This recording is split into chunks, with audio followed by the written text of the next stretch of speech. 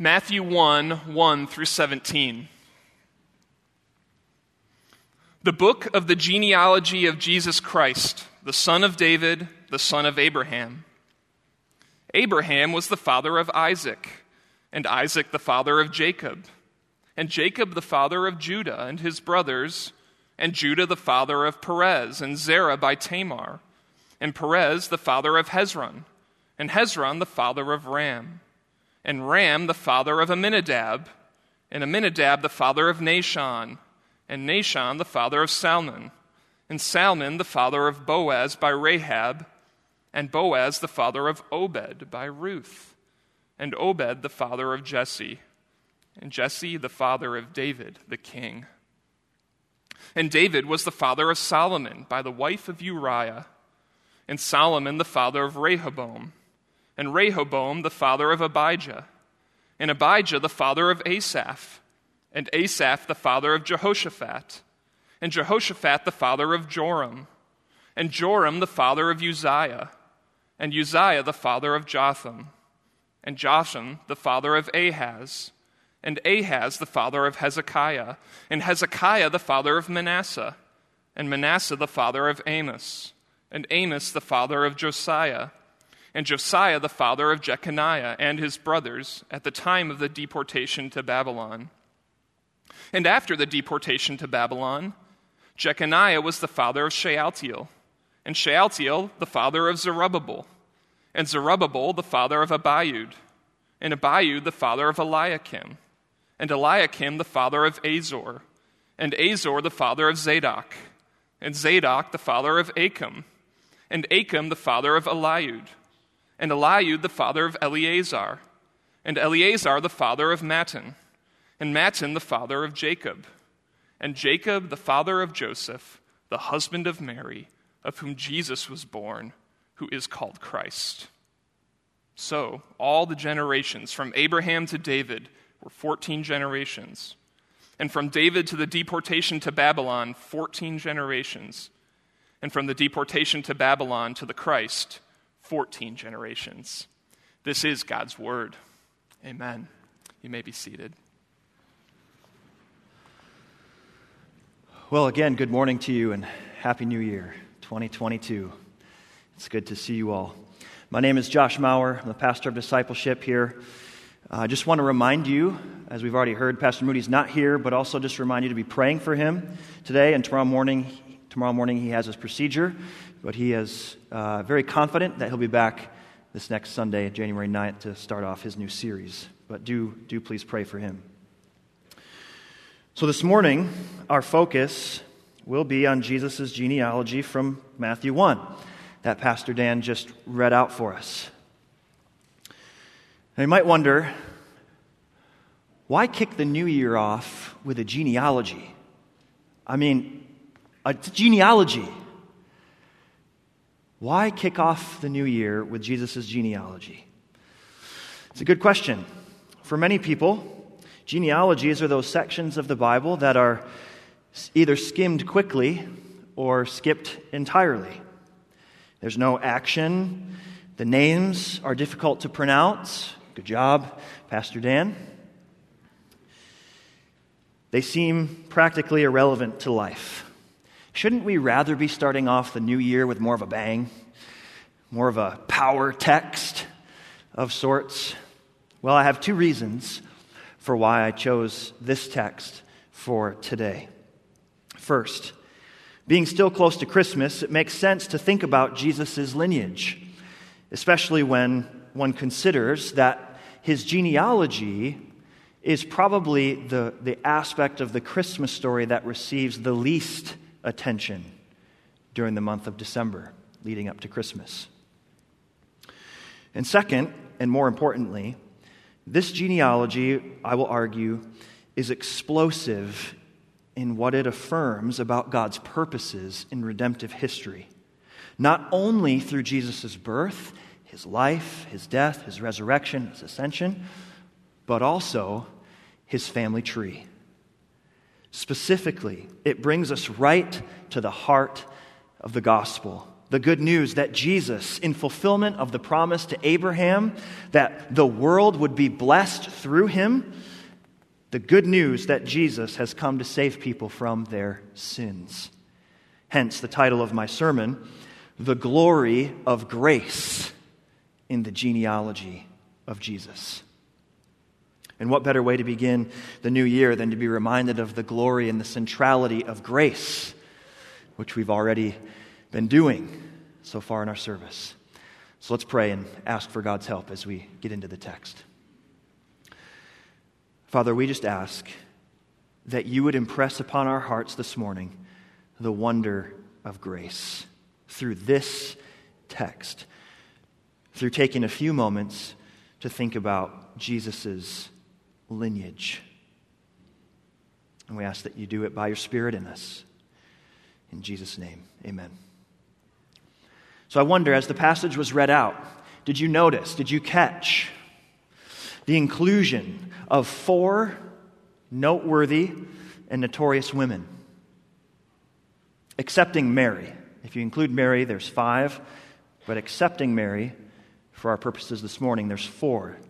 Tamar in verse 3, Rahab and Ruth in verse 5, and the wife of Uriah, also known as Bathsheba, in verse 6. All of them were foreigners, Gentiles. They're non-Israelites. Tamar committed an act of prostitution, and Rahab was a prostitute, we're told. Bathsheba was the victim of sexual assault by King David. And so the questions just start flooding our minds at this point. Why are these particular women included in Jesus' genealogy? How can the Messiah, the King of Kings, the Lord of Lords, Emmanuel, God with us, have this as part of his family history? What does it imply about God's providential purposes in redemptive history? And what is Matthew's purpose in including the names of these women in the genealogy of Jesus, since Luke's gospel does not? All good questions. And in order to begin answering these questions, we're going to take a tour through the Old Testament where these women's stories are recounted. And so I want you to imagine with me this morning that we're getting on a cruise ship, which sounds wonderful actually about this time right now. But imagine with me that we're getting on a cruise ship. Matthew 1 is our point of departure, and we'll be stopping along the way at 4 different ports of call. Genesis 38, Joshua 2, the book of Ruth, and 2 Samuel 11, all before returning back to Matthew. Now obviously, with that much to cover, these will be more like short excursions rather than extended stays. I'll do my best to summarize and get us the main thrust of the story, but there will be lots of details that we will not have time to dig into. So first, turning your Bibles back to the first book of the Bible, Genesis chapter 38. This is our first port of call, and we'll see the story of Judah and Tamar here. This comes in the middle of the larger Joseph narrative, Genesis chapters 37 to 50. And so the author inserts this little story about Judah and Tamar here in the middle of the Joseph story in order to draw attention to it, in order to highlight its significance and its importance for us. And so if you're there, Genesis chapter 38, I'll summarize a little bit and then we'll pick up reading some verses as well. Judah marries a foreign woman, and he has 3 sons: his firstborn, Onan, and Shelah.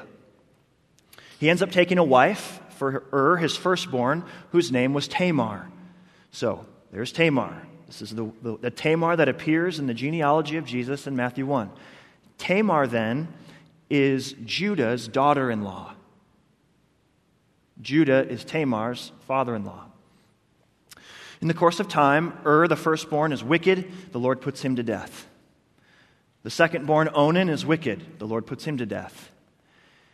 And as it was customary in that day and part of the law for Israel, if there was another brother in the family, their responsibility was to then marry the former brother's wife and provide offspring for him in his name.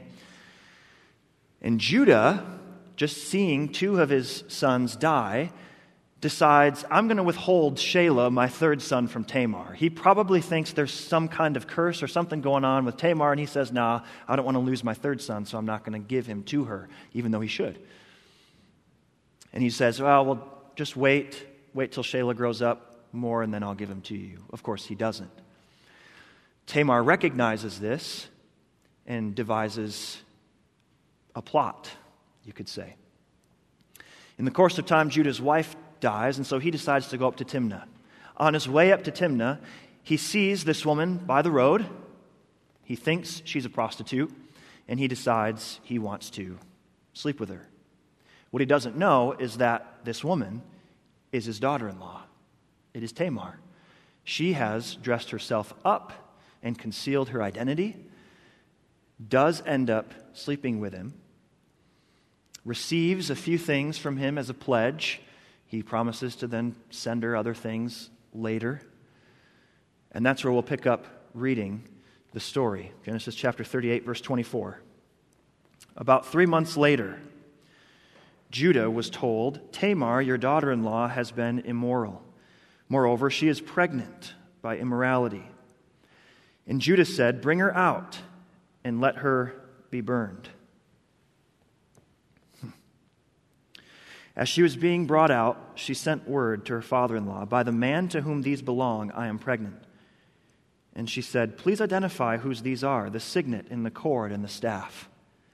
Then Judah identified them and said, she is more righteous than I, since I did not give her to my son, Shelah.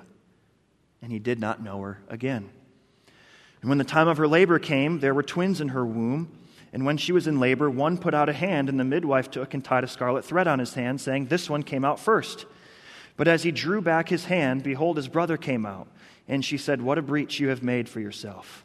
Therefore his name was called Perez.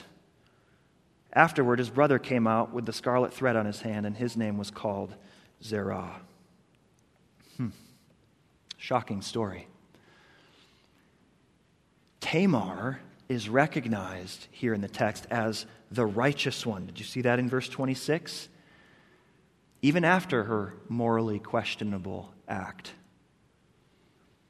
Now, this text isn't intended or designed to answer some of our questions that we would have, like ethical questions.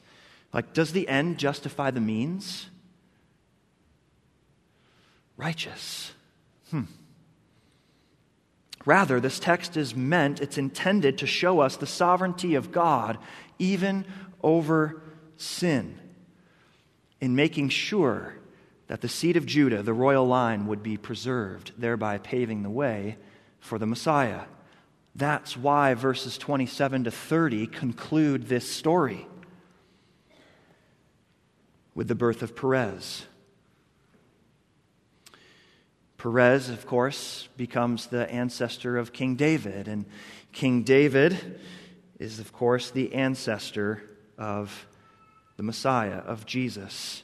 The main point of this story is that from such an unsavory union, and that's what it was, God saw to it that the Messianic line would be preserved. It's just a stunning thing to consider. Well, we have more to see, much more to see, and we have to go to our next destination to see it. So go ahead and turn in your Bibles a little bit further forward to Joshua chapter 2.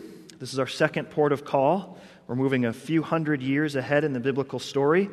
The Israelites are poised to enter the promised land, and Joshua has been commissioned to lead them. Moses has since died. Joshua has taken over leadership. And we come to chapter 2. Joshua decides to send in 2 spies to scope out the land. And the king hears about this, and he decides he's going to send some men to this town of Jericho, where he heard they showed up to see where they are, and he wants to ferret them out. Well, the Israelite spies end up coming to a woman's house by the name of Rahab, who the text identifies as a prostitute. And what Rahab ends up doing is hiding the spies, story is well known, And then she lies to the king's men that come looking for them, saying, oh, they've already left. Go that way, you'll find them. All the while, she's hid them on the roof. So let's pick up the text, the story, in verse 8. Before the men, the spies that is, lay down, she came up to them on the roof and said to them, I know that the Lord has given you the land, and that the fear of you has fallen upon us, and that all the inhabitants of the land melt away before you. For we have heard how the Lord dried up the water of the Red Sea before you when you came out of Egypt, and what you did to the 2 kings of the Amorites who were beyond the Jordan, to Sihon and Og, whom you devoted to destruction. And as soon as we heard it, our hearts melted, and there was no spirit left in any man because of you. For the Lord your God, He is God in the heavens above and on the earth beneath. Now then, please swear to me by the Lord that as I have dealt kindly with you, you also will deal kindly with my father's house, and give me a sure sign that you will save alive my father and mother, my brothers and sisters, and all who belong to them, and deliver our lives from death. And the men said to her, our life for yours, even to death. If you do not tell this business of ours, then when the Lord gives us the land, we will deal kindly and faithfully with you. And that's exactly what ends up happening. So it's another marvelous, shocking story. Rahab, the prostitute in Jericho, and by naming her that, and by thinking about the wider context that we're in of Jesus' genealogy, we're immediately reminded of Genesis 38 and Tamar, who committed an act like that. Rahab, also in the narrative, is clearly a Gentile, also like Tamar. Now, Rahab clearly lies to the king's men who were looking for the 2 Israelite spies. But once again, the text is not intended to adjudicate a kind of ethical dilemma for us, like is it ever permissible or morally appropriate to lie? Another version, if you will, of does the end justify the means. The text isn't designed or intended to answer that kind of question for us. Rather, it's designed, again, for showing us the sovereignty of God. The text clearly commends Rahab for protecting the spies, but is silent with regard to her methods. How God is working in and behind the scenes, we get at by seeing what her response is and what her motivation is for hiding the spies in the first place. Did you catch it as we read it? The reason why she hides them is because she has heard about Yahweh. She's heard about the true God. She's heard that the land already belongs to Israel. She recognizes that Yahweh is the true Lord, the true God in the heavens above and on the earth beneath. And I think the author intends for us to understand by this that she has sworn allegiance to Yahweh. And as a result, she and her family are spared. And what's more, the books of Hebrews and James in the New Testament, they explicitly refer to her as a champion of faith and as a model of good works. Again, that's just stunning. This foreigner, this prostitute, yet this is the line of Jesus. This is the line of the Messiah. But there's still more to see. For according to Matthew, remember, Rahab is a direct ancestor of Boaz, who marries Ruth. And so, let's turn over to the book of Ruth now, our third port of call, if you will. The book of Ruth. A book in so many ways, a shining light, a bright, shining light in the dark days of the judges, when everyone did what was right in their own eyes. There's so many beautiful and surprising threads to this story. And it's because of all these threads that one commentator suggests that it may be the most beautiful short story ever written. If you're not familiar with it, I just encourage you to go home today and read it. And if you are familiar with it, go home and read it. And immerse yourself in it more and see all the beautiful sovereign threads of what God is up to in that story. Here, I'll just summarize it and emphasize a few key aspects for us. The story itself, the book of Ruth, is the flesh and blood experience of a family living the unexpected plan of God. From Naomi's pain in the beginning, great loss, to her joy at the end of the story, all throughout centered on the preservation of her husband's lineage through Ruth and Boaz's child, Obed, who, of course, becomes the grandfather of King David. Notice the end of the story, the end of the book of Ruth, chapter 4, verse 13. So Boaz took Ruth, and she became his wife. And he went into her, and the Lord gave her conception, and she bore a son. Then the women said to Naomi, "Blessed be the Lord, who has not left you this day without a redeemer, and may his name be renowned in Israel. He shall be to you a restorer of life and a nourisher of your old age. For your daughter-in-law, who loves you," it's referring to Ruth, "who is more to you than 7 sons, has given birth to him." Then Naomi took the child and laid him on her lap and became his nurse. And the women of the neighborhood gave him a name, saying, "A son has been born to Naomi." They named him Obed. He was the father of Jesse, the father of David. Now these are the generations of Perez. Now don't forget who Perez is. Perez is the son of Judah and Tamar. Back from Genesis 38.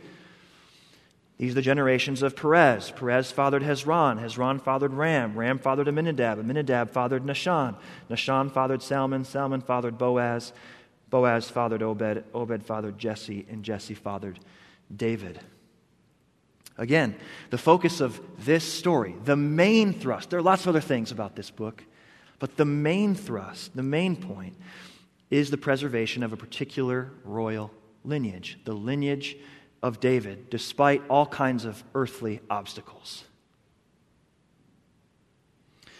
And what is stunning for us to see again is that this line of the Messiah, the line of David here, is not wholly pure in the sense of containing only Israelites. We might think that would be the case, that the Messiah would come from a rich, respectable heritage, lineage of pure Israelites. But that's not the case. Tamar, Rahab, Ruth, Gentiles, foreigners, part of the line of the Messiah. Ruth, she's a Moabite. She's a pagan. But she commits to Naomi, and as chapter 1 tells us, she commits to Yahweh, and then finds herself providentially drawn into the lineage of Christ. What a story. What a story. Ruth, the person in the book that bears her name, powerfully testifies to the gospel of God's grace, with its aim of bringing sinners from every tribe, language, people, and tongue into his people. Think about it. Ruth, a foreigner, is a book in the Jewish Old Testament canon of Scripture. It's marvelous. And as such, it points beyond itself to the mystery of God that becomes even clearer when Christ comes. Namely, the mystery of the inclusion of Gentiles, most of us, I dare say, if not all of us in this room, into the people of God. Well, we have one final stop to make on our cruise before we head back home, and that is 2 Samuel chapter 11 to the David and Bathsheba story. So go ahead and turn there, a couple books over, 2 Samuel chapter 11. The story of David and Bathsheba, or as Matthew refers to her, the wife of Uriah. And so let's get into the story. Verse 1, 2 Samuel chapter 11, verse 1. In the spring of the year, the time when kings go out to battle, David sent Joab and his servants with him and all Israel. And they ravaged the Ammonites and besieged Rabbah. But David remained at Jerusalem. It happened late one afternoon when David arose from his couch and was walking on the roof of the king's house, that he saw from the roof a woman bathing. And the woman was very beautiful. And David sent and inquired about the woman. And one said, "Is not this Bathsheba, the daughter of Eliam, the wife of Uriah the Hittite?" So David sent messengers and took her, and she came to him, and he lay with her. Now she had been purifying herself from her uncleanness. Then she returned to her house, and the woman conceived, and she sent and told David, "I am pregnant." Well, then David tries to cover it up. Look at verse 14. In the morning, David wrote a letter to Joab and sent it by the hand of Uriah. In the letter, he wrote, "Set Uriah in the forefront of the hardest fighting, and then draw back from him that he may be struck down and die." And that is, in fact, what happens. Pick it up in verse 26. When the wife of Uriah heard that Uriah, her husband, was dead, she lamented over her husband. And when the mourning was over, David sent and brought her to his house, and she became his wife and bore him a son. But the thing that David had done displeased the Lord. Another shocking story. Seems to be a theme. And we can see from the beginning of this story that it's probably not going to be a good situation. We're told at the time when kings go out to battle, David, the king, stayed at Jerusalem. Idle hands are the devil's playground. And sure enough, David sins and takes another man's wife, Bathsheba, and sleeps with her. And then she ends up getting pregnant, and she tells David, and from there, David descends into what can only be described as all manner of stupidity as he tries to cover up his sin. It goes from bad to worse, including the murder of her husband. You know, we read stories like this in the Bible, our hearts just sink, don't they? Our hearts break for Bathsheba, who the narrative makes clear was a victim of David. She also had to grieve the loss of her husband, murdered by David. She also had to grieve the loss of that child who was killed because of David's sin.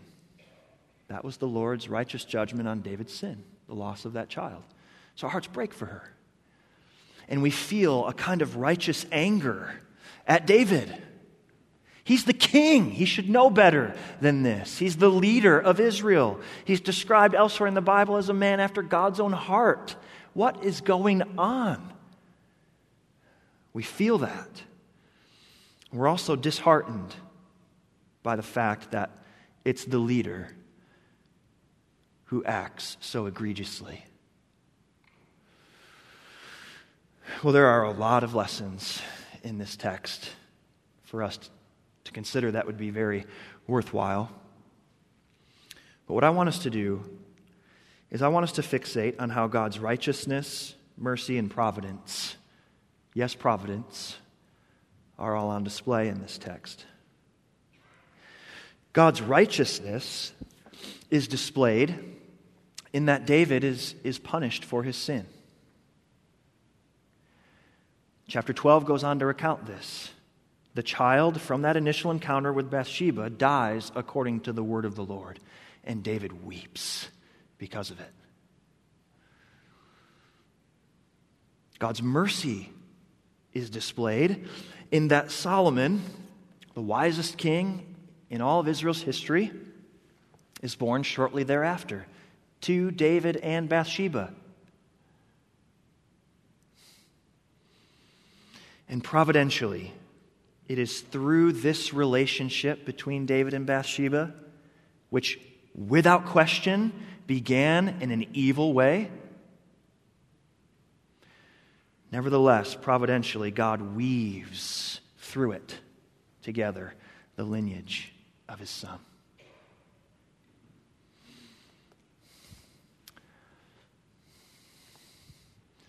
The way God works is a mystery to us at many times.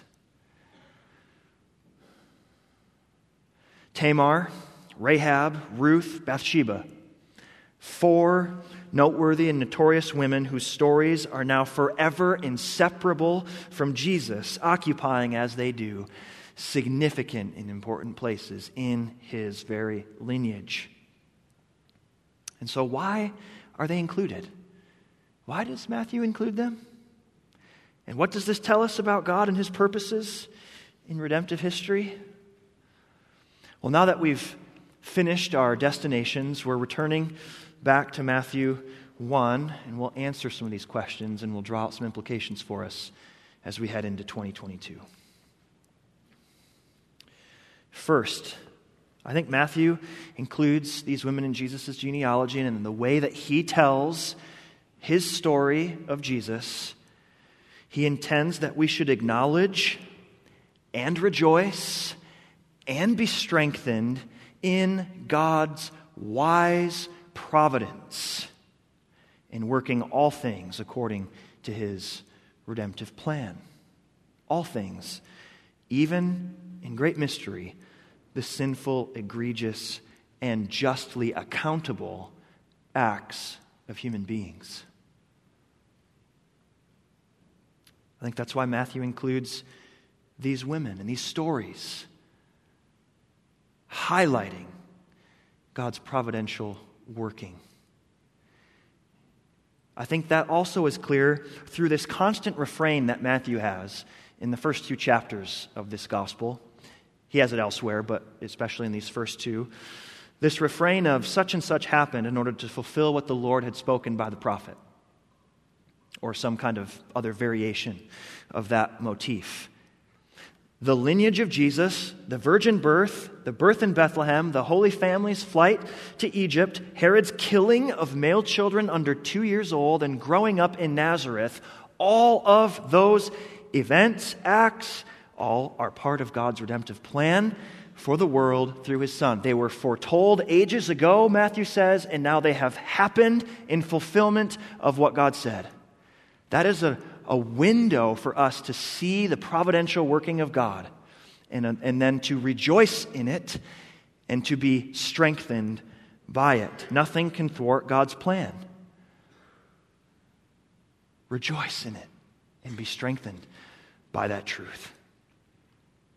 Second implication, to those of you here this morning who are Christians, and yet you have recently fallen into sin, maybe egregiously so, take heart.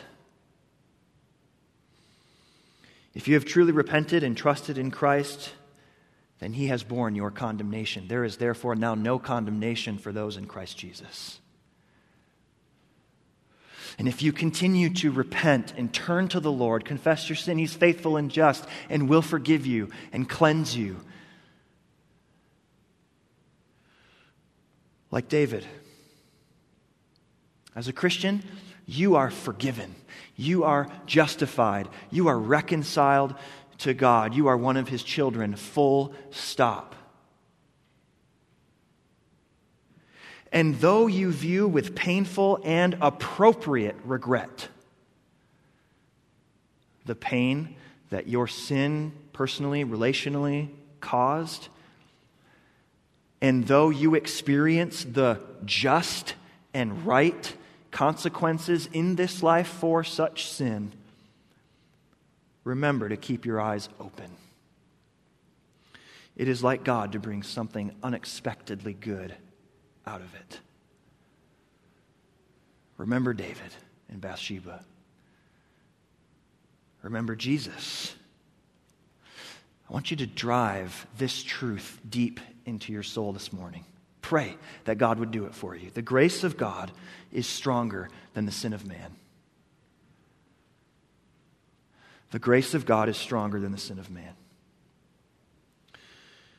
Finally, to those of you here this morning who've never received Jesus as your Savior, as your Lord, as your treasure, you don't consider yourself a Christian. Maybe you're here today simply to give church one more try. It's a new year. I'll give it one more try. Maybe you're here because you realize something is out of alignment in your life and you are trying to figure out what it is. Maybe you're here simply because a friend invited you to be here. Maybe you're here because your guilt is crushing you and you're looking for relief. Maybe you're here because life is just hard and you're looking for help. Whatever the reason, I'm glad you're here. We are glad you're here. This message is for you. Do not think that you are too bad or too far gone to receive the grace of God. Don't say to yourself right now, "Oh, Pastor, you don't know what I've done in my life. You don't know my past. You don't know the things I've done. There's no way God would accept me." Matthew tells us explicitly that Jesus was born to save people from their sins. In fact, what we've seen is his lineage, peppered as it is with these unsavory yet remarkable stories that we've looked at. That very lineage underscores this point in all caps, bold font. Jesus is the Savior of all kinds of people. The genealogy of Jesus trumpets the grace of God. Prostitution cannot overcome the grace of God. Abuse, adultery cannot overcome the grace of God. Being a foreigner, an outsider, an outcast cannot overcome the grace of God. At the end of the day, the answer to why these women appear in the genealogy of Jesus is to foreshadow the glory of God's grace coming to all people of all sorts of backgrounds and races. To receive it, you simply need to acknowledge your sin, confess it to the Lord, turn away from it to Him, entrust yourself to Him, and you will be forgiven. That's the gospel. You will have salvation. And friends, there is no better way to begin a new year than that. Well, as one author sums up this passage, he says, God's grace in Jesus the Messiah reaches beyond Israel to Gentiles, beyond men to women, beyond the self-righteous to sinners. In saving His people from their sins, Jesus is not bound by race, gender, or scandal. He's not bound by that. And so, College Church, as we begin 2022, let us rejoice in the glory of the gospel of the grace of God as demonstrated here in the most unlikely of places, Jesus' own family tree. And let us be a church that cherishes His grace and speaks it, proclaims it in our community. Let us allow His grace to birth authentic community among us, where each of us can put away the need to perform and put on a face, acting like everything is perfect when we know it's not. Instead, by truly experiencing His grace and by being agents of grace to one another, let's pursue growth, spiritual growth and joy as we watch God work in us and through us to accomplish His purposes in us this year for His glory. Let's pray. Yes, Lord, that's what we're asking for. We're pleading for you to so work in us this year that we would continually be amazed by your grace toward us as sinners, and that the experience of such grace would unleash authentic community among us and a radical, risk-taking, self-sacrificial bent where we move toward need, where we move toward those who need the gospel. God, make us a church, increasingly more so, who loves the gospel of grace. And this we ask in Jesus' name. Amen.